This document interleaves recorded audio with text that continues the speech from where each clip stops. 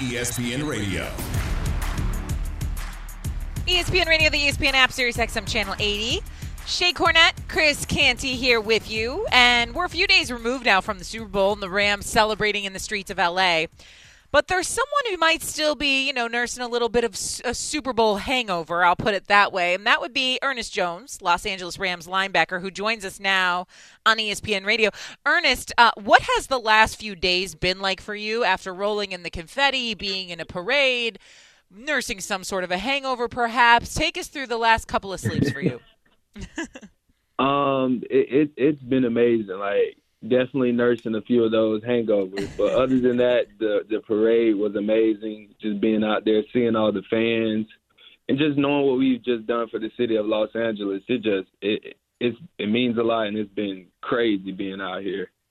Ernest, you finished up your college career at South Carolina. You jumped straight into the pre-draft process. You got the combine. You got the pro day. You have draft day, and then you jump straight into rookie mini camps, OTAs, training camp, an extended regular season with 17 games, and then 4 games in the postseason and winning the Super Bowl. What has this year felt like for you? Because, essentially you've been working nonstop for the last calendar year. Oh, yeah. It's been a blur. Probably today I've really sat down and just realized, man, you've been going for so long. Like, you're finally done. Like, you don't have to get up and go to no football workouts or practice or anything like that. So I've just been going nonstop. And then the 17-week season, got expanded. Then we take it all the way into the Super Bowl. So I wouldn't trade it. I wouldn't want to, take an early exit, of course. But it has been, a constant thing. And so now that you do have some time off, by the way, talking to Ernest Jones, Los Angeles Rams linebacker, Super Bowl winner, all of the things. Now that you do have some time to take a step back and relax a little bit, what are the next few weeks, months, off season going to look like for you? Oh, vacations. I'm going to vacation, dude. Get me 1 or 2 in, and then I'm going to get back to work. Like, the boys, we were talking about repeating yesterday, so that just motivated me. Let's do it again. So I'm ready to get back to work, really. Ernest, I got to ask you this question because you're a stacked linebacker. What's it like when you're lining up and you see number 99 in front of you? What do you feel like pre-snap when you know that you got the baddest defensive player in the NFL lined up in front of you? Well, I know I don't have to worry about too many linemen trying to get up and worry about the old rookie. But just seeing him there, like the confidence, the motivation that you get just from seeing that 99 and just knowing that his presence is going to be felt, it's crazy. Like, he's a beast. Talking to Ernest Jones right now, Los Angeles Rams linebacker. Speaking of that 99, there's some rumors swirling that he might be retiring. I know you share a locker room with the dude. You heard him say that you guys want to run it back yesterday at the parade. What's your instinct on if he's coming back to this Ram squad?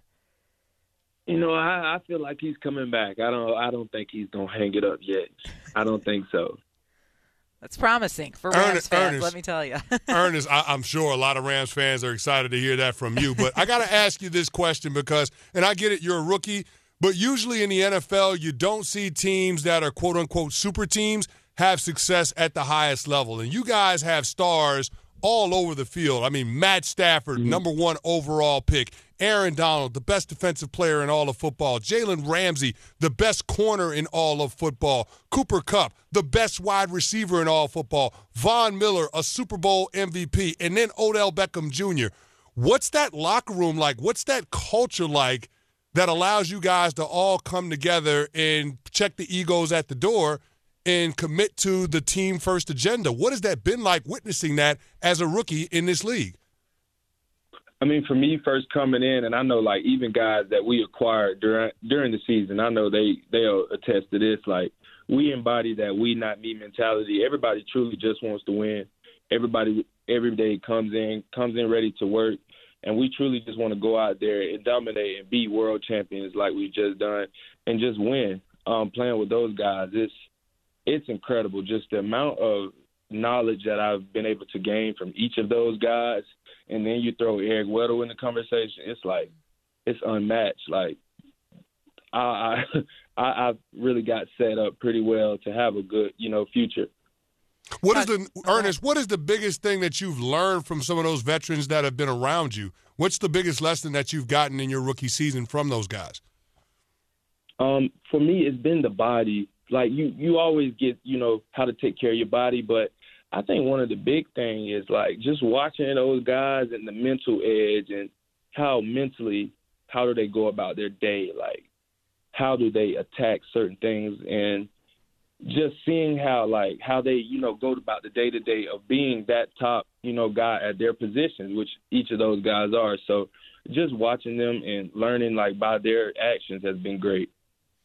We're talking to Ernest Jones, linebacker for the Los Angeles Rams, Super Bowl champ. Now, I know he plays on the other side of the ball in terms of Matt Stafford, but what he brought to this team, and again, I know you're a rookie, so this is your first experience, obviously, at the NFL level, but in terms of leadership, how did your quarterback help lead this team to the place that you guys got to at the end of the season? It's that quiet leadership. Like, you just always can depend on Nine. Like, you just know that Nine's going to come through, that he's always there, and if he has to be vocal, he can do that as well. But just that number 9 that you can just say when he puts that jersey on, you just feel confident and you know that he's the right leader and he's the right leader for our team. Ernest, I'm going back to the third quarter of the Super Bowl, and you saw the big play T. Higgins hit on you guys to start out the second half, and then Matt Stafford throws the interception, and then the Bengals have the ball point-blank range, essentially, almost in the red zone, and Aaron Donald comes up with 2 sacks over the course of those 3 plays. To me, that was one of the most pivotal points in the game. What did Aaron Donald say to the defense when you guys had to go back out there in that sudden change situation after that turnover and come up with that big stop? He was just telling us to bow up, and at that point, once we seen the pick, it's like everybody, it was almost like constant, like everybody kept saying it, like, this is where we be great. We want to be a great defense.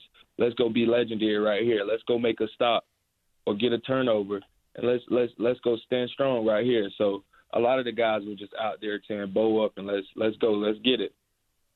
Well, you guys went and got it, that's for sure. Ernest Jones, thanks so much for the time. We appreciate it. Before we let you go, you said there's about 2 vacations in your future. Where's the first one to? I've never seen snow before, so I'm going to go to Denver, Colorado with my girl, and then we're going to go to Hawaii.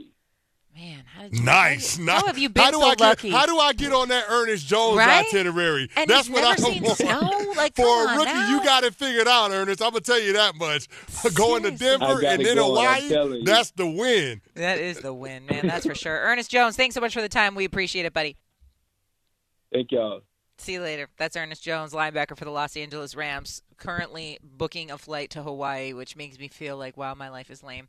Yeah, Shay, I'm trying to roll with the winners on that one. How can I be a part of the Ernest Jones tour during the offseason, rolling with the Super Bowl champ? I'm just saying I need a little bit of that in my life. I could probably do without the cold because I live in the tri-state area, but that Hawaii trip sounds like it's right up my alley. Yeah, I'm with you. If I never see snow again, I'm straight. Like, I'm cool if I never see snow again. I'm just trying, like, I'm going through the Rams schedule. Like, how did he never see snow even this year playing in the NFC? But, yeah, I guess they were never in that kind of situation. But this is something to keep in mind now when the Rams next season. Because I remember, was it 3 years ago when the Rams came to Chicago, and, man, that Bears defense shut them down. I covered that game, and it was so cold. They were like, oh, L.A., they can't handle this cold weather and the snow. I'm going to remember this now, that defense hasn't seen much snow next season when they set their schedule. All right, we got a lot more to get to. ESPN Radio is presented by Progressive Insurance. You can save big when you bundle your auto, home, motorcycle, RV, or boat. All you got to do is visit Progressive.com. Shay Cornett, Chris Canty here with you on ESPN Radio, the ESPN app, Sirius XM Channel 80. And the question now that we're talking the NFL and what's going on there is, which new NFL head coach has the toughest job on their hands as we look ahead to next season? We'll talk about it next. You're listening to ESPN Radio. ESPN Radio. Rolling right along here on ESPN Radio, the ESPN app, Sirius XM Channel 80. Candy, what did you say? It's not. You didn't say Weekend Eve. What did you call Thursday? Yeah, Weekend's Eve. Oh, you did call it Weekend's Eve. I like Weekend's that. I might Eve, use yeah. that. He's Chris Canty. I'm Shay Cornett. Thanks for hanging out with us. And we're staying with this NFL theme since we were talking a lot of Rams football last segment, and then before that, who's going to compete with the Rams. But now let's look forward, because there were quite a few teams now with new head coaches. Texans have Lovie Smith now. Saints have Dennis Allen. Bears with Matt Eberflus. Broncos with Nathaniel Hackett. Raiders Josh McDaniels. Vikings Kevin O'Connell, who was introduced just this week. Dolphins Mike McDaniel. Giants Brian Dable. And then the Jags hired Doug Peterson. So of those that I listed, we've already talked about the positives. Let's go negative, because why not? Because it's Weekend's Eve. Who do you think's going to have the biggest uphill climb, if you will, this upcoming season? I'm going with Lovie Smith with the Houston Texans. And we saw the job that David Culley did last year. And that team, for all intents and purposes, exceeded expectations. Nobody thought that the Houston Texans were going to be a 4-win team. We thought that that was going to be a team that was in the running for the number 1 overall pick. And the fact that they're not is a miracle in and of itself. So I'm looking at the situation now. They don't have a ton of cap room, projected to have $17 million. Now, we know that that could change if Deshaun Watson ends up getting dealt. But this is a situation where we don't know if there's going to be a team willing to deal for Deshaun Watson with all of the civil lawsuits still pending and the criminal investigation as well. So that there's that cloud that's still hanging over that organization. And then you have the Jack Easterby, Nick Caserio contingent, and we don't necessarily know exactly what that's going to lead to. So I don't know that Lovie Smith is in a position that's enviable when it comes to any of these coaches, because just the degree of difficulty with a team that doesn't really know what it's going to do at the quarterback position, a team that doesn't have an identity, a team that had the worst offense in the National Football League and the second worst defense in the National Football League. I don't know that they can infuse this roster with enough talent to be competitive. And if what David Culley did last year didn't wow Nick Caserio in the way of giving him another year to see what he was capable of turning his program into, I can't have expectations that Lovie Smith is going to do that either. So I'm looking at this and saying there is a huge uphill climb for Lovie Smith to be able to earn the right to be the coach for the Houston Texans in 2023. I'll agree with you. The only thing I'll say is Davis Mills to me was a pleasant surprise this past season. He was. Of all the first round and NFL quarterbacks that we talked about coming out of this draft, no one was or second round, no one was talking about Davis Mills, and I thought he was a very pleasant surprise. So maybe Lovie Smith, although he's a defensive-minded guy, can help out with that. They fired the guy that helped develop Davis Mills, though. That's the part that I don't understand, because he did show very well, but David Culley was instrumental in that. Let's keep in mind, David Culley was the quarterback's coach once upon a time for one Josh Allen. So, I mean, it's not like David Culley doesn't know how to work with quarterbacks, but if they like what they saw from Davis Mills, don't you think you would have wanted to keep David Culley around? I'm just saying the degree of difficulty in terms of being able to prove to them that they deserve to be the guy to continue to develop the program, it seems like that's a pretty unrealistic bar for their head coaches to clear, whether it's David Culley or now Lovie Smith. Yeah, I agree with you, and I thought David Culley really had an unfair shake at the end of the season. I love Lovie Smith, but it's going to be an uphill climb for him, especially in that division. Speaking of tough divisions, I'm going to go with Mike McDaniel and the Dolphins, because look at their division, why don't you? And you'll talk about the Buffalo Bills and the New England Patriots, two playoffs teams, two teams that are only going one direction, in my opinion, and that would be up. And then you look at the Miami Dolphins and Tua Tagovailoa, who I feel like we still haven't seen his best football out of him yet. The conversation between McDaniel and Tua Tagovailoa via FaceTime that was put all over the internet was extremely awkward, in my opinion, and I hated that I was a part of it in terms of it being videotaped. Also, the Dolphins, 25th in turnovers. They gave it away almost 2 times every single game. They were 25th in offensive touchdowns per game. That ain't good enough, especially in that division against those teams that you're going to play twice. Oh, and by the way, the Jets, who are typically in the gutter, are probably going to be better next season. At least you'd hope so. They're 20th in third down defense. The Bills and Patriots were both top 5. Again, the two teams that you're going to have to play 2 times in 1 year. 29th in field goal percentage and 18th in net yards per punt. Terrible. And then if you look at who's been successful this season, and why don't I look to the guy or to the team you were talking about in the last segment, Canty, and that would be the 49ers. If you figure out a way, if you're not a good quarterback, let's just say, and so Tua, maybe he's not, he's not Josh Allen, and he's not even Mac Jones, okay? But if you can figure out a way to get it to your playmakers and let them make plays, kind of like what Jimmy Garoppolo did with that 49ers team, yards after catch would come into play here and be important. Well, where does Miami rank? In the bottom of the league, 24th in yards per catch after the reception was allowed. And these are areas that are just not great, to be bad at. And so what McDaniel has on his hands here is growing a quarterback, figuring out a way that there can be chemistry with those playmakers on the team and letting the playmakers actually do their job and limiting turnovers and being good in division. It just feels like such an uphill climb for me for this Miami Dolphins team, Canty. Yeah, and it was a team that was led by their defense. Let's also keep in mind that was the identity of that squad, led by Brian Flores, and now you're talking about him being on the outs. This was a defense last year that was 8th in takeaways. That was their calling card under Flores the last couple of years, which is what allowed them to have a winning record, which is what allowed them to come back from having a 1-7 start to finishing 9-8. So I'm a little bit surprised that Miami went the direction of firing Brian Flores, and I'm interested to see what the identity of this team is going to be moving forward, because you mentioned it, Shay, this doesn't seem like a franchise that's sold on Tua being the guy, and so it seems like they're going to roll with him under Mike McDaniels, but I'm still at a point where there's some show and prove when it comes to whether or not he's going to be the long-term answer. First of all, he's got to be able to stay healthy, but then second of all, he's got to get rid of those 1 or 2 plays that he has every single game that are where costly. he makes those bonehead mistakes that lead to turnovers. He's got to figure that part out, but then also we've got to figure out what this defense is going to be. And the Miami Dolphins have some really, really interesting young players on that side of the ball. Javon Holland, a safety, you can line that guy up anywhere, whether he's in the deep middle of the field or at the line of scrimmage. He's going to make plays. You look at that game that they played on Thursday night against the Baltimore Ravens, he was all over the place. You look at Jalen Phillips, their pass rusher. He had 8.5 sacks last year. Like, they've got some pieces that you would like to see continue to trend in an upward direction.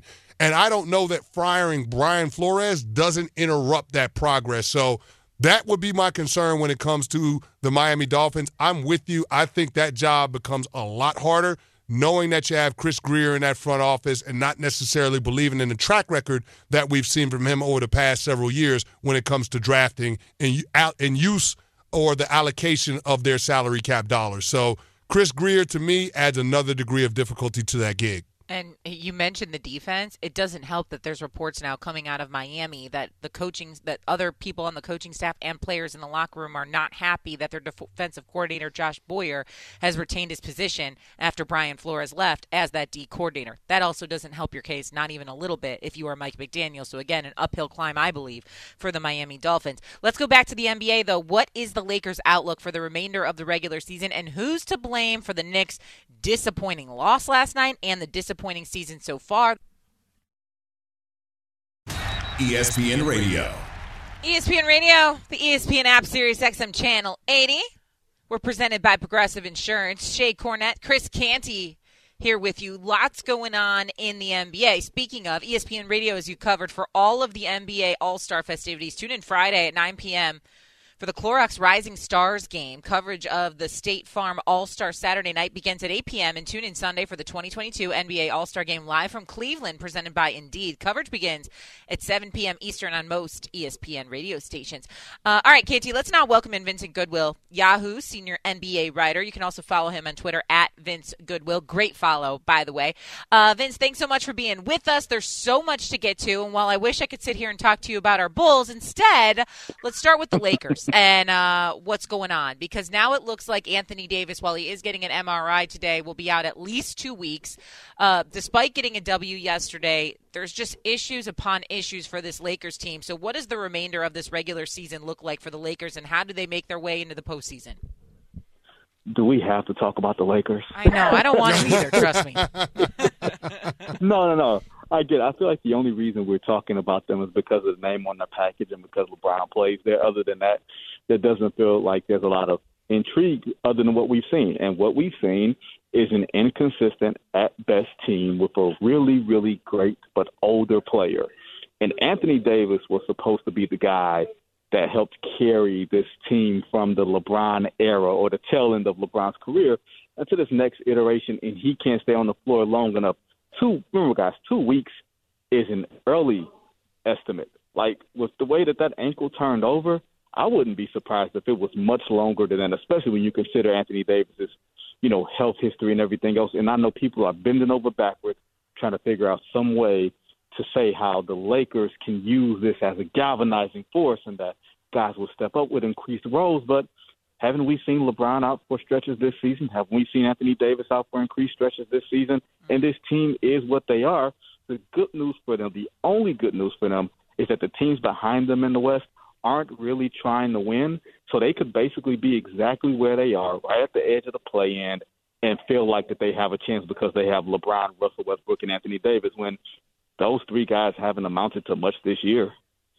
VG, as the resident Lakers fan, I've relegated myself to the position that this is going to be a team that's in the play-in and that's not going to amount to much, because if they do get in the postseason, you're talking about having dates with the Phoenix Suns or the Golden State Warriors, maybe the Memphis Grizzlies, but either way, you're going to be one series and out. So I want you to put your GM hat on. Big picture, what do the Lakers do with this team? I mean, LeBron James is going to be there. What do they do with Anthony Davis? What do they do with Russell Westbrook moving forward? Because it's clear that that trio is not leading to the results that the organization is looking for. Chris Cantor, we're going to talk about you and your Laker fandom, considering you are a New Yorker now, but it ain't much to cheer about in New York right now either, so I totally get why you're a fan of the Lakers at this point. But honestly, it's working around the margins. If you've got LeBron making max money, Anthony Davis making max money, and yes, Russell Westbrook is probably going to opt into the last year of his deal. That's $47 million. Ooh. Why would he opt out? Because who's going to pay him $47 to play? He's not opting out. To be clear, he's not opting out, but that's ugly playing Russell Westbrook $47 million. Ooh. It is Mama Payne ugly, like Martin's mama ugly. That's how ugly that is. I think this is going to sound ugly, but maybe buy out Russell Westbrook over the summer and bite that bullet. The problem is the Lakers are a family franchise, not necessarily a corporate franchise, and not to say that they're going to, plead poverty, but that's going to be a tough thing for them to do. Maybe you can stretch Russell Westbrook's money or whatever, but even still, you'll be over the cap, you'll still be old, and you don't have any draft picks. It's almost like here's the question, guys. Do you trade Anthony Davis? Or do you just ride this out and try to figure everything out on the back end of LeBron's contract? Because I don't see much of any, 2-minute answers for this team and this franchise. I'm sure they're going to do something with the coach because it's easy to fire the coach, but I don't think that's a problem for them. He may not be the best coach in the league, but I certainly think amongst the list of problems the Lakers have, Frank Vogel ain't up at the top of them. Speaking of having a lot of problems, the New York Knicks are another team that have got some issues. We're talking to Vincent Goodwill right now, Yahoo's senior NBA writer. The Knicks last night managed to blow a 28-point lead to the Nets and take an L. And they have lost double-digit leads in the fourth quarter, double-digit up 20 leads this month multiple times. Who's to blame for the Knicks' problems? I mean, I guess it would be easy to say Tom Thibodeau, right? Because you always point to the coach, and you always point to the guy that's most visible. And Tibbs, as I'm sure you know from Chicago, is this guy that's very polarizing. And he's a guy who I won't say runs hot and cold, but you saw what you saw last year. They overachieved last year, and I think they might have fallen in love with what they saw last year as opposed to maybe sticking with a plan that said, hey, these guys aren't necessarily good enough. Let's try to package them and move on. I think they should have gotten off with Julius Randle a little bit and maybe tried to have moved him for a De'Aaron Fox in Sacramento, but I don't think Tom Thibodeau wanted that. And the fact that you have Leon Rose, who was a big-time agent, and now he's the top executive there, and nobody knows what he looks like. Nobody knows what his voice sounds like. It's like this man is a human walking Kaiser Soze, except he's running everything at Madison Square Garden right now. I don't know who's to blame, but when you look at the roster, you can't say they're overachieving. When Derrick Rose gets back, I think it's going to make things a little bit better because he's going to settle things down. But again, you're looking at a team that starting from the playoffs last year really got exposed, and they haven't made much alterations from what the game plan is other than let's try to get a start and maximize what we have out of this roster with Tibbs, except they're doing none of that.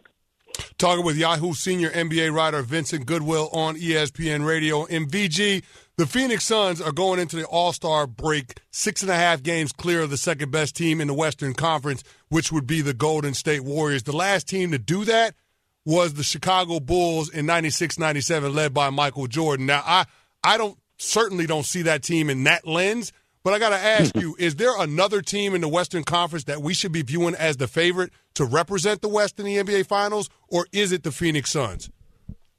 I think it would be very easy to discount Golden State, but remember, they've been out without Draymond Green for quite a while now. And the Warriors issued an update yesterday which really didn't say a whole lot other than he'll be ramping up a little bit of his activity after the All-Star break. I want to see what this Golden State team looks like with a healthy-ish Draymond Green, with a healthier Klay Thompson before I'm able to make the drastic statement that they're washed and that the Phoenix Suns are going to represent the West in the finals. But I'll tell you what, those rabid dogs in Memphis, they don't scare anybody. They're not afraid. They will come into your building and take your fans and do everything that they can to basically embarrass you. And I think if you're a team like Phoenix or Golden State, that's a team you don't want to see because they're too stupid to know better.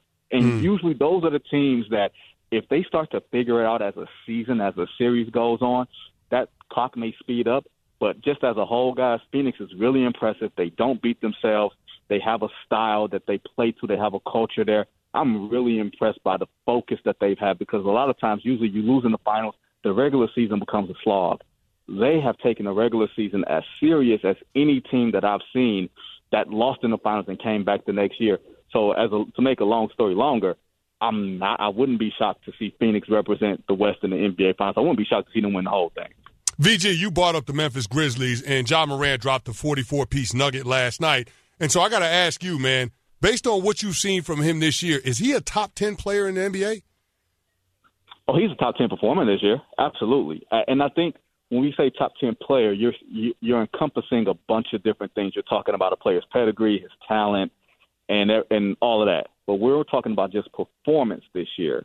Yeah, he's got to be a top 10 player, top 5 player. I don't think you would include DeMar DeRozan as a quote-unquote top 10 player by a traditional sense, but he's performing so far above what people believe his skill set to be. You have to include guys like that. To me, performance matters. Skill set is very important, but performance matters a lot. And considering the fact that the two best players in the game this year are arguably big men in Joel Embiid and Nikola Jokic, and probably the third best player is probably Giannis, and neither one of these players are named Steph, LeBron, or Kevin Durant, I think it's very important that you put guys like Ja Morant and DeMar DeRozan in that conversation as being top 10 players because of how they're performing. Just so you know, he said that Giannis was the third best player, Canty. How you feel Yeah, about that? Giannis the best player in the NBA. Giannis the best player in the NBA. I hear you, VG, but I don't feel you on that one. I knew his ears were burning. I'm not saying that with conviction. Let me just be perfectly honest there, all right? He backtracked a little now. See that? All right, Vincent Goodwill, thanks so much for the time. We'll talk to you soon. Absolutely, guys. You guys take it easy. See ya. That's Vincent Goodwill, Yahoo senior NBA writer. Follow him on Twitter at Vince Goodwill. Great follow. Knows his stuff in the NBA. He's covered it for a long time, and he's got all the ins and outs. Staying in the NBA. Coming up, Zion Williamson might need a second surgery now on that injured foot. Have we already seen him peak, and was it at the college level? What is going on? We'll talk about it next. We'll listen to Chris Canty and Shea Cornette on ESPN Radio. ESPN Radio. Chris Canty, Shea Cornette here with you on ESPN Radio. We're also on the ESPN app and Sirius XM Channel 80 and presented by Progressive Insurance. Okay, I'm going to call it sad news out of the NBA because it just feels like the news with Zion Williamson goes from bad to worse depending on what month it is. We are now being told that Zion Williamson, who plays for the New Orleans Pelicans, may need a second surgery on that injured foot. He's already missed so much time. In his first 3 seasons in the NBA, he's only played in 85 games. I have no idea what this player can be at this level, and now we might not see him for the remainder of this season. Again, he's been in the league for 3 years now, and we've just seen like little snippets of this version of Zion Williamson. Honestly, the most lasting image of Zion is his college days and him ripping through a Nike shoe. Like, what do you make of this news? And how sad is it? Because this is supposed to be a generational talent, a guy that was going to change an entire franchise, a guy that was going to come into this league similar to what LeBron James did and be the face of an entire league.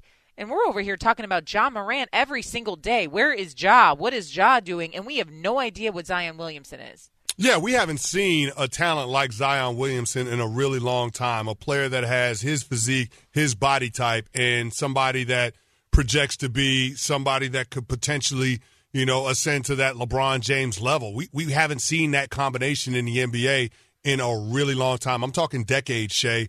I mean, he's drawn comparisons to Charles Barkley and Shaquille O'Neal in terms of his ability to be able to dominate the paint. And if you looked at what he did last year, I mean, the guy averaged 27 points a game, 7 boards on 60% shooting.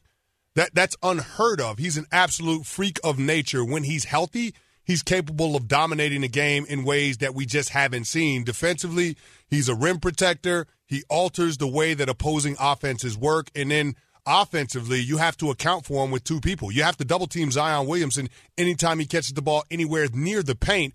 But when you have the movement skills of a guy that's 280 pounds, according to some reports, a guy that's well over 300 pounds now, like that, this is an unstoppable force. The only thing that's stopping Zion is Zion and his health. And that's the question, is whether or not we're going to be able to see this guy have a career because of the injuries that he suffered early on. And when you start talking about foot injuries or lower extremity injuries with guys that are over 300 pounds, it gets dicey in terms of trying to project what they're going to be long term. And I think that puts the New Orleans Pelicans in a really tough spot when making a decision on whether or not to offer him a contract extension. Yeah, it's a precarious situation. I mean, they gather up C.J. McCollum, and supposedly that decision had nothing to do with Zion Williamson, which in itself, that sentence sounds crazy to me. You're acquiring talent, but not looking to what should be not only the face of your franchise, but as I said earlier, the guy that should be the face of the NBA. And so that in itself tells you that you just have no idea where the Zion Williams thing is going to go. In the reports that I read, Canty, was that the Pelicans don't think Zion is going to suit up for them for the foreseeable future. Now, does that mean this season and into next season? I don't know. But the comparison, I made it earlier to Greg Oden, is just, it's inevitable. And I'm not saying that to be funny. I'm saying it just like realistically. They have played the similar amount of games through the first 3 seasons in the NBA. So much talent coming out, both former number 1 overall picks, and both just sad situations. And until I see a healthy Zion Williamson consistently playing at the level he should be playing at, where we're oohing and eyeing at every single move that he makes against any competition in the league, like I don't know what to say about it anymore, other than like the New Orleans Pelicans are going to have a real precarious situation on their hands in terms of giving him an extension, trading him and trying to get money back. When he first entered the league, we thought he was all going to end up in a New York Knicks uniform. You said it earlier, 2 of his 3 buddies from Duke are already there. Might as well throw him in the mix, but he's not a franchise-changing player at this point, is he? Well, I don't know, and this could be a motivator cuff issue, Shay, and if a player doesn't like the environment that he's in, then I could understand why a guy potentially dogging it until he can find a way to get out of that situation. But that puts the New Orleans Pelicans under the gun. I mean, you're talking about Zion being eligible for a contract extension after this year to the tune of 5 years, $181 million that would tie the team to him through 2027. So that's a serious commitment for a guy that hasn't shown himself to be able to stay healthy, and that's the concern that I would have if I was David Griffin about making that proposition to Zion, knowing that you just can't rely on a guy to be in the lineup. For as dominant as he is, for all of the special, unique gifts that he has, is this somebody that you're willing to gamble on with that amount of money? I don't know what the answer is. I also don't know what the return on investment would be if you decide to move on and trade Zion. I imagine that there would be a lot of teams that were interested in a young player like that.